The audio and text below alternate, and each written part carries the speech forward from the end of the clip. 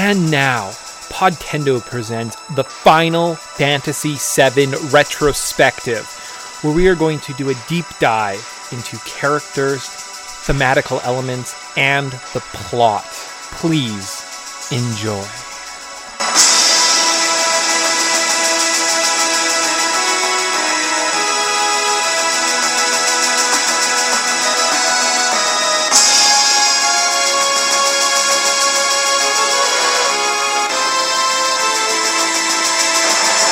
Hey guys, welcome to Podtendo's Final Fantasy Retrospective. We're kind of just like clipping along. We're at the second part of Crisis Core, which was the handheld PSP version. Hopefully you listened to the first part. You're not just jumping into this one because it would make no sense. Do I have to read any of this other stuff, you think? Probably not. Yeah, probably not. We've kind of covered it a lot, I think. Alright, so I'm your co-host, Mick. I'm joined every episode by my lovely co-host, Tyson. Nice, good stuff, good stuff. So, end of our last episode, I think Tyson was having a great time. Had never played this game before, having a really good experience. Yep. Myself, I was like, yeah, it's pretty good. It's fairly good from what I remember. I was definitely enjoying my alternate speed, my like ×2 speed on my emulator. So, yeah. Well, that will help a little bit, just because some of the battles can get a little bit monotonous. Oh my gosh, yeah. Yeah. Well, I guess we'll just maybe go through like the little nitty gritty, and we can talk about our experience and the gameplay in this game. But yeah, it does very, very tedious. So the story so far. So Crisis Core Part 1. What happened in the first part? We meet Zack.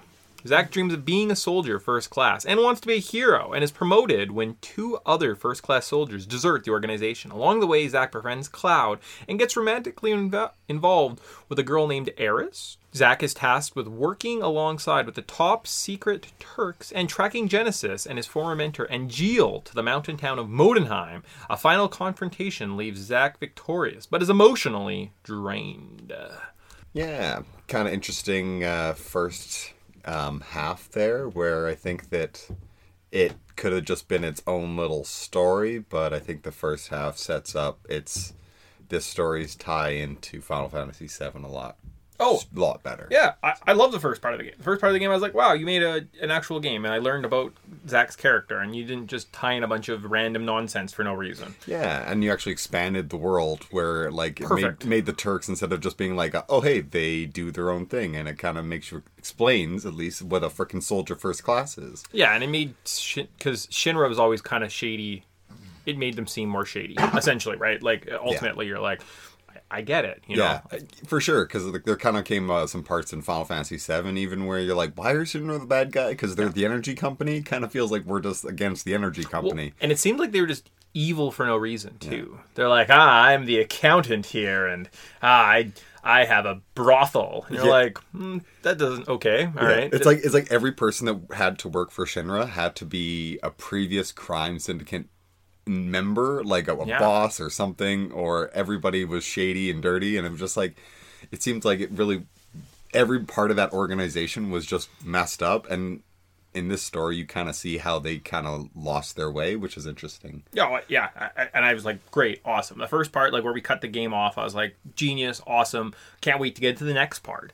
We were just going to look a little bit at the expanded lore, because I think we were light on it last time, and Tyson was trying to like spin his tires a little bit and just kind of dig through it. So the expanded lore of what is going on in this game is we find out that Shinra ran a program called Project G, which implanted Genova cells into soldiers.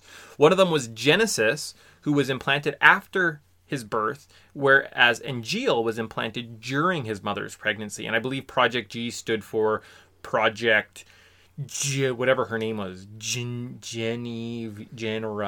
something like it. And it's like, I have no in my mind right now, I have no women's names that start with G, but if you're thinking Guinevere. of it, something like that, yeah. These G cells gave them heightened abilities, but started to transform them into monsters. These Project G warriors also started to degrade or degenerate, and they kidnapped Professor Hollinger, who was in charge of the project, to try and find a way to save themselves. So that's kind of the backstory of what exactly is going on with Genesis. I don't know if we were super clear with that last game. I don't think we were. We were just kind of like, Genesis is a bad guy, blah, blah, blah, and like Angeal. But that's essentially why those two guys are working against our main heroes. And that leads us into the start of Chapter 6. Yeah, we can kind of start going into it, and I think just before we kind of continue, it was kind of interesting the way that they set up Shinra as like an energy company and sort of a military power, but essentially this entire story is focused on the military aspect of things, as opposed to Final Fantasy VII, which is focused very much on the energy aspect and all the reactors and the... Well, they're a multi-conglomerate. Like, they kind of run the show, right? Like, they've got, the army, like, they're everything. Energy, there's materia, the research, materia, Yep. So that's what happens. That's why we should diversify and don't just give all our money to big organizations like Walmart and Costco. Because this is what's going to happen, people. Listen to us. Amazon's the next Shinra. Just to hear me. Oh, yeah. I forgot about Amazon. Shit. Fuck. All right. So in our level notes play. So we're off in Chapter 6 where we start off. So we protect your honors. We start on vacation in Junon. We are attacked by some Genesis spawn. Fight through the streets of Junon while chasing Professor Hollander before a boss fight where we fight the guard scorpion. We dodge the attacks and use Thundaga. I think I combined Thundarara and Thundaga together. Whatever. It is easy. Yeah. Use lightning. Anything electrical. And so I think my little side note is after I had struggles in the last episode, I had a hell of a time fighting the last guy with Angeal. So I think I spent I completed 20% of the game's missions here. It gave me a great arsenal of items, weapons, materia. I was overpowered basically the rest of the game. I don't think I struggled up until maybe the very last dungeon. Yeah, if you grind out a fair bit on the missions, you kind of get enough items, accessories, whatever you kind of need. Like, I feel like the bulk of the game is played through the missions, and the story's just kind of... And that's kind of where the second half kind of falls off for me. Is that you're starting to kind of be like, oh, there's not a lot of story left. Mm-hmm. And if you really want to, like, kind of enjoy your experience, you need to start just grinding out these missions, and some of them are pretty boring. And I mean, if there's, like, a... trade secret, maybe I should mention this in the last one, but if you just stick to like the edge of the walls, you don't spawn enemies. So pretty much in these missions there's these long corridors, and there's one enemy you can see in the distance and you run to them, and as you're running enemies fight you. But if you stick to the wall, you don't hit the spawn checkpoints and you can just run basically along to the end of it. Yep. And it gives you a map basically right off the bat, so you can be like, okay, here's all the items. Did I get them all or not? So it kind of reduces the grindingness and the slog of this game, but there's definitely a bit of a drag when it comes to the random encounters. And Guard Scorpion was the very first boss you fight in Final Fantasy VII, so it was kind of cool to see him back. Yep. Also does the old raise the tail and will counter you, which is cool. Get out of the way. All right, so off to Chapter 7. So back on the job, we visit our boo, Eris, and we make a flower cart for her. Basically, you run around and waste your time. I did the bare minimum to make her flower cart because I'm a great boyfriend. There was no boss, and that was a thing that happened, apparently. Awful. Yeah, there's 3 different types of carts you can build. Carts. Yeah. Ugh. I know, what a stupid... This is such filler. It's like, we need to develop their story. You build her flower cart that she gets. So you can build like a cute one, you can build just like a Shinra looking one, and then you can build, I think, just like a regular old looking one. If you get a cute one, she's basically says, oh, this is cute. And then if you don't build the cute one, you build a regular one, she's like, oh, this is nice. Wish it was cute. Yeah, and I feel like at some point there was like I thought there was an economy that was tied to Eris, and like the better cart you build, the more money you make, and that's something you can manage on the side. But maybe I just made that up in my head. Maybe that's like headcanon that I created to be like, oh, that's why this is important. But then ultimately, it doesn't matter. Yeah, there's nothing comes out of it besides a little cutscene. And I realize they're trying to build up this relationship with Eris and Zack because that's important, because Eris is a character from Final Fantasy VII, which is the game after this. But I almost feel like there's a better emotional scene. So after you beat Angeal in the last episode, like in the last part, so after part 5, there's a part where Eris and Cloud are hanging, or Eris and Zack are hanging out, and Eris is like, "Oh, look at the flowers," and Zack's just sitting there like broken and crying. And I thought that was a way stronger emotional moment that shows kind of the character and the growth that they're going to have, rather than you running around building a cart for her. Yeah. You know? Yeah, and I think that like there's a lot of good moments, and that's why I say that this has to just be like a last minute filler. Like they're like, oh, we need to pad this out a little bit. What can we do? It's like, oh, let's just add a little like cart building thing with Eris. It happens in Kingdom Hearts. Like if you play Kingdom Hearts 1 and 2, there's lots of fun elements in those games, but then sometimes you get tasked with these things. Like at one point you go to Wonderland, and I feel like there's no boss in Wonderland, and there's not really enemies. You just do nothing. And I'm like, that's a waste of my time. Yeah, and And that kind of just like it's one of those things where it's like this is definitely a last minute kind of addition. There's definitely not enough area to, like it's just not built out enough. Like every other part of the game kind of has those moments. Like after the boss scene, it's not a lot of time where you see the hero kind of reflect on the impact of what just happened in the story. And I think that is like a really powerful scene. But then you have this moment where it's like, oh, you built the Shinra looking one, then I think it's one of the people come up to you and they're like, oh, can I buy this off you? This looks like a great weapon. Well, and it's run around and talk to everyone. Yeah. Like, there's no real strategy. Like, at one point you need wheels, and you go talk to a guy who's next to a truck. That's the part where actually I got stuck. I had to go into the walkthrough and look, like, where the frick are these wheels? Because I've looked everywhere. Yeah. And they're like, oh, you have to go from the slums up into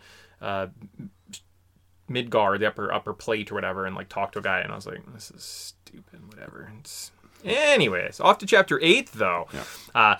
Should be the best part of the game, but maybe it's not. I don't know. We'll find out. So Chapter 8 is Departure. So we leave Midgar and we arrive in Nibelheim. This looks very familiar. We meet up with Tifa. I guess Sephiroth is also with us. We head to the reactor. We check in with Sephiroth, chase him down after he burns down the town before finding ourselves back at the reactor. And the boss here is Sephiroth. Phase 1, it's okay, you just kind of dodge a lot. And then Phase 2 is a lot harder because he does this big slashing attack and you're on this long, narrow platform and you can get knocked off into the Mako and get a game over. So, it's pretty fun. Yeah, and I mean this just looks ripped straight from Final Fantasy VII, but with like upgraded graphics. Yes. Like this is what we were waiting for and what we've been wanting for since we first played Final Fantasy VII. And then it kind of waffles. Yeah. Like I don't know. Like it feels like it's like they don't want to spend too much time here, but it's also like this is the strongest part of the story. So why would you not want to just like actually? Well, it's weird. It's definitely weird because like Tyson was saying, this should be the biggest strength, right? And it's just like I wrote. Shouldn't this be the climax of the game? Yeah. Right. Like you beat Sephiroth, you then kind of escape. You end up doing the final like battle with the soldiers and you get gunned down and that's it. But they just kind of like skipped a lot and they pushed ahead and like at one point I was like, oh yeah, I probably have to go meet, or like they're like go to sleep and you wake up and the town's burning and you're like, well that escalated quickly. I thought there was another beat somewhere. Yeah. And they just go. Okay, great. You know, like, sure, let's race through this for no reason. I don't know. And it doesn't even, like, you don't really get all that moments of, like, Sephiroth in the mansion or anything like that where you see him slowly, like, mentally realize that, like, oh, I'm just a pawn and slowly, like, mentally crack. Where I feel like even in Final Fantasy VII with less graphics, you kind of get that emotional weight more than this scene where it's just, like, it seems like Sephiroth just kind of gets fed up and gets grumpy and it's like, okay, screw it, I'm burning this thing to the ground. I don't care anymore. Yeah. And it just seems like his character is just really weak and underwritten. Yeah. Where it's like, he should be like, this should be a big, well-done scene, and it just seems rushed. And kind of like, there's parts missing. Yeah, that is basically exactly how this game feels. Something's off. I don't know. I feel like the director of this game probably could have moved a couple things around. So again, this should have been the end of the game. They should have put the last third of their efforts into just retelling this part. I mean, unless of course they're like, well, you know, it's already been told in Final Fantasy VII, and we want to do our own thing, which is I kind of think more in line what they're doing, because like I said, that was Chapter 8. There's 10 chapters, people. So we have 2 more chapters to get through. What the heck are we going to do for 2 chapters? We just beat Sephiroth. Yeah. So on to Chapter 9, though. See you soon. So we make up in a Mako tube, find out that we're resistant to Mako due to our training. We don't try and kill Cloud, which if you've ever played Final Fantasy VII, you know that when Zack wakes up from the Mako tube, he takes his sword and actually tries to take out Cloud with it. He doesn't do that here. Yeah, just saying. We open a safe, find Cloud some clothes before making a meager escape from the rebuilt town. After fighting some guards, we snipe some robots, fight a G-Eliminator on a bridge, and then we can go to our folks in Gongaga, are warned off by Cisne, meet up with Genesis before fighting the good Professor Hollander. And that's the final boss of this, or that's the boss of this area. Professor Hollander. He wasn't super hard. I just used Thundarga. I think I've spelled it a completely different way every time. And it helped, just kept his worms at bay, so he kind of spawns these worms that poison you. And if you just kind of use the Thundog, it's basically like a shotgun effect. It just kills everyone. So a lot happened there. Nothing super duper. Yeah. Well, I don't know. It feels like this This almost has the same amount of time put into it than Chapter 8, where it feels like Chapter 8 should have been like almost 2 chapters and spread out and actually had like a little bit more resonance, where it feels like within a blink of an eye, Chapter 8's over and you're on to Chapter 9, and you're just like, oh, no, I just got to deal with the after effects. And yeah. Well, like because you escape through the mansion and you can't open up, I forget what you get in the safe, but you have to find the code by looking through these doors, and it's always randomly generated. So you have to count like little pumpkin heads or like how many chairs are in a room. You find a cactar and something. I don't know what it is. And then as you leave, Shinra soldiers show up and you have to try and like fight them off as they drag Cloud away, which is, again, fine. But then the whole sniping mini game. I was like, I've never shot a gun before in this game. Why am I shooting a gun now? What's the point? Like, you get better items. I'm like, well, I don't need anything.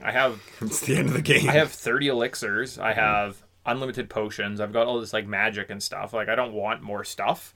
So I don't know why I would play that game. Yeah. And then you fight a boss, and then you have to fight another boss. Then you have to run through Gongaga for no reason, and then you... Like, Cissnae's kind of forced in there, and she's like, I'm an important character. And I'm like... You haven't been around in 5 chapters. What the hell? Who are you? And then she has a moment in another game, or the next one, she's like, I'm leaving Turks forever. And I'm like, well, I'm glad that's... Who is this person? Resolved? Yeah. Like, taken care of? I don't get it. Yeah. And whatever. And then, like, we wrap up with Hollander, and you're like, great, awesome.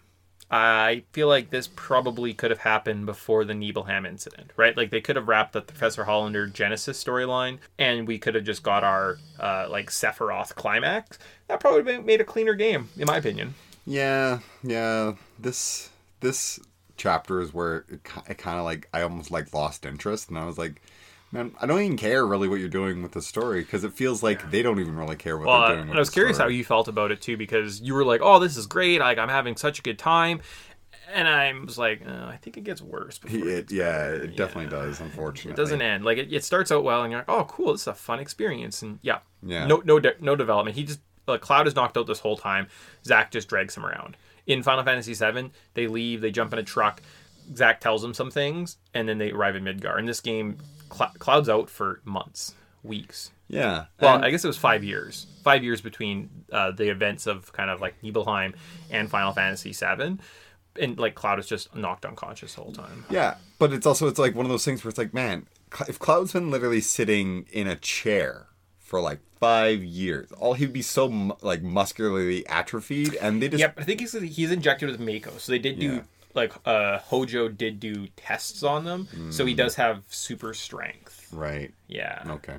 Yeah. Interesting. I guess that's how you'd argue. But yes, you'd think the atrophy would kick in and, like, whatever. It's a story. All right, so the final chapter. Yay. So we stop in Bonara, the place with the apples, from the very first part of the game.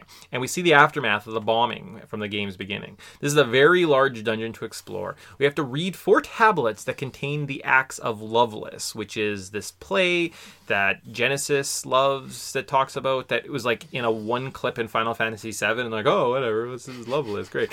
This will allow you to fight 4 very tough Genesis spawn, grant you access to the research holding cells, fight a giant behemoth, the first boss in the game, before getting access to the final 2 bosses. So we've got boss 1 is Genesis Avatar. I randomly selected Vital Slash before this fight, and it was dealing 9,999 damage per swing. When he would place his big sword in the ground, I just kind of would swing it. He spawned a bunch of little enemies. I'd use my Thundaga and then Vital Slash him to death. I never used AP points. I had tons of AP points. It was super easy. And then the main man himself was the second boss, Genesis. I did a combination of Vital Slash and Thundaga just for range, and eventually wore him down. And that's the end of the game, you know? It's done, easy. Yeah, very almost anticlimactic. Like, yeah, I get that we did like a big boss that's got 2 stages, but depending on how far you've gotten in the actual missions, like I played a lot of the missions, so some of those bosses were just way harder. Yeah. Sometimes they were like multiple bosses were just way harder than Genesis and these both Genesises. So I was like, at this point, we're like, oh, he only has like 100,000 in health, and it's like when you're doing like 99 damage, you're like, oh, it doesn't take that long to literally just murder this guy. Yeah. Like, it's actually like kind of pitiful. And I get that maybe they're trying to like emphasize that like at this point he's very degenerate, he's very like broken down, and he's very weak, so it's not supposed to be a super tough battle, but at the same time it's like, it's a video game, give me something here. Just feels a little lackluster. Well, like I imagine you're overpowered. Like if you played through any of the missions, and sunk time into this, if you were doing a minimalist run, yeah, I'm sure this game would be tough, but it's not. Also, you have Phoenix Downs, and you can use Phoenix Downs in this game. You get a little feather over your head, and then if you die, you just get full health. Okay, and then you can like recast them in battle. So you just stupid. I found the dungeon itself was just huge. It's the biggest area in the game. Most areas are a couple hallways, a street. This one is a giant cavern. The spawn rate was just super unnecessary. And at one point, I only had 6 of the 7 goddess materia that you collect. And there's not one single comprehensive guide on the internet. So I had to go back and double check literally every single spot. It was one of the very first ones that I'd missed.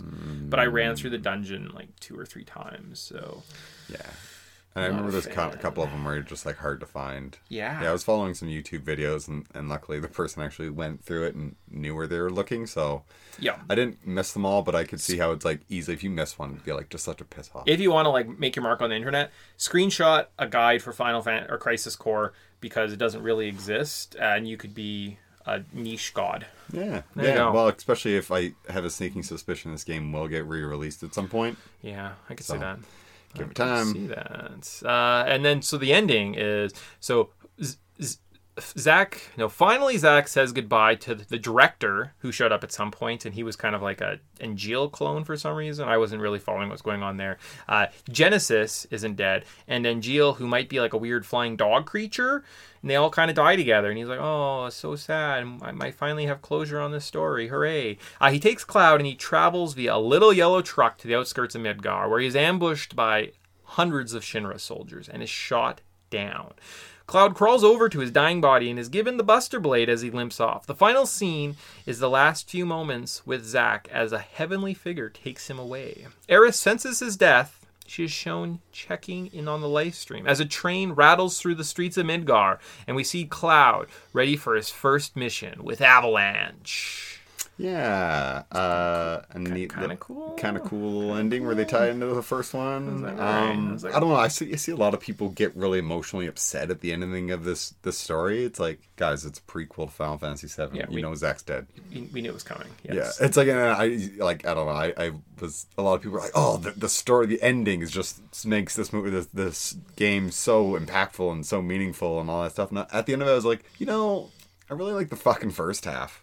Yeah. Like, the first half's fantastic. Because they were just doing their own thing, exploring this world, getting you to know the characters with, like, a little bit of, like, references every now and then. Like, I was having more fun with my Yuffie references than I was than every time Eris showed up, because it felt forced. I thought of something. So it's weird that Yuffie is in this game. In the Shinra Mansion, you actually can run into Vincent. So you get a coffin key and you can find the room where the coffin is, and there's like, oh man, sleeping inside. And it's weird that in Dirge of Cerberus, Yuffie is mentioned. Or I don't know if Yuffie is, but it's a Vincent type game. And those are the 2 unlockable characters of Final Fantasy VII. So it's weird that they get the shine, and the Tifas and the Barretts and the Kate Siths, the Red 13s, Cids. You get nothing. You never see them. They don't talk about them. But the hidden characters get all this extra play. It's weird, a weird choice. It really is, because it's like, especially considering if you played Final Fantasy VII, you know that because the optional characters were optional, a lot of the story beats aren't there. They're not meaningful. They're not even in some cutscenes. Like, Cid takes over as the leader of the team at one point, and he's not even mentioned here. Yeah. It's just like, it's one of those things where it's like, you have an opportunity to like build up the backstory of like who makes their decision when. Like, I would love to see a Barrett mixed in here. Like, give me a little bit of Barrett and so this game was meant to be Dane. before Crisis, which was a mobile game that talked about the Turks and Avalanche before Barrett joined them. Right. Which is, again, kind of weird because now you're, like, devaluing Barrett's role because he just took over an established group of these, like, greater heroes. Totally. Yeah, and it seems like everywhere they get a chance, they just underwrite Barrett's character to a point where at the beginning of the game, when I remember first playing, the first time playing through this, I had Barrett in my lineup with Tifa because I was so attached to those first 3 characters that I met that I was like, okay, I love these characters. Like, they have such a cool world. They're always, like... Barrett's always like swearing and being like the brash guy, but he's also the emotional center. Whereas like Tifa's always like the calm and collected and like very analytical. Yeah. And they're just like missing. You're just gone. So it's like I get that you want to do your own thing and you had this, you want to explore Zack and everything, but like you've introduced so many extra characters like Cissnei, and you're like, who the hell is Cissnei? Like, I don't care about Cissnei. Give me Elena from the Turks. Give me more about her. Like, there you have all these cool characters that show up for brief seconds, and you just don't do anything with them. Yeah, what the fuck? What's Like Cissnei about? Rena and Rude. Well, you know what? Or Rude and... What's his name? Reno and Rude, yeah. Yeah. Like, they show up for, like, one cool scene, and then they aren't mentioned again. Yeah. Well, and, like, Cissnei, like... There's a scene where Zach's on the beach and he's got the very like skinny board short look, and Cissnei comes in her little bikini, and it's very much like cute anime style. And I don't know if they were like, oh, Alina's too old for us to put her in a bikini. Like, we need a young teen girl to put in a bikini because we're Japan. And like, I'm not trying to be like, but like, yeah, this is very much of the culture and like of like anime is like young girls in bikinis. Yes. Okay. Yes. There's maybe thousands of animes based around that simple premise alone. I don't know. Anyways, so yeah, but like Tyson was just like, in my mind, I would say first part of the game, great. Do these last 2 missions after that, right? Like in Jill dies, there's the attack on Junin. You then have to go to like Gongaga or something, fight Hollander, fight Genesis, and then all of a sudden you fight Sephiroth, right? Yeah. Right? Yeah. And that's the end of the game. And then it's kind of like, oh, cool, cute. You know, we get to meet the Tifas and stuff. And we get to have those moments. But I feel like the way they did it was just kind of like jumbly. Yeah. Or I was even thinking, it's like, you know, if you really want to like start this game off with a bang and kind of jump around a little bit, like, I mean, what you can do is you could do like have the whole story taking place during the Nibelheim incident, but flash back to what was happening in the past. So, like, when you first do the first, like, day or whatever Nibelheim, and then you learn, like, the first 3 chapters. Oh, that'd be a big tease, though. Yeah. I mean, it would make you play the game, but it would be a real tease. Totally, so. But I think, like, at least, like, it would set it up, so I feel like then you can kind of get, like, the Angeal revelation, and you'd be, like, fighting Angeal, so you kind of have, like, it connects the story a little bit more, just because I feel like this story is very spread out and disjointed, where like I love the first half, there's some weak parts in the second half where I feel like you could just like either cut out entirely or mix in with the first story. So like they just do a 5-year skip in between 2 chapters, and like and then other things happened and now they're dead. It's like, well, you're just not giving me as much as I want. Yeah, no, that's fair. Fair enough. I think my final thoughts here, I'm just kind of looking at them. First half, great. Side missions, useless. Story becomes a bit of a mess towards the end of the game. And yeah, I feel like who defeats Sephiroth in Act 2? Sephiroth should be the main bad guy. Like, he should have built him up. That should be the main point. That's what we should be doing. I don't get it. Yeah, I love Angeal. I love Zack. I love what they did with Cloud. He's kind of like a little little loser, which is interesting. I love how they expand the whole soldier lore. Like, how do you become a first-class soldier? What's the difference between a first and a third? Just ride it out and wait for people to defect. Yeah, essentially, like, Zack's he's not better than everybody else, but he got there because there was a vacation of jobs. That just shows that if perseverance sticks around, when your company has massive layoffs and you're the last guy standing, you will get a job promotion. And that's the story of Zack. And then Genesis, and it's like, and I just hate him. He's boring. He kind of just talks about nothing. He kind of like, it's like almost built up like there's this whole other faction led by Genesis, and they just don't do anything. Like, the whole people you're kind of fighting are like, oh, here's Wutai soldiers. Oh, and I guess like by the end of it, you're fighting Shinra. It's like, who is Genesis's group? So Genesis comes in as a secret ending in Dirge of Cerberus, which was released first. So they tied him into the story through this game. So I almost wonder if we did ourselves a disservice by not playing that game, looking at the secret ending.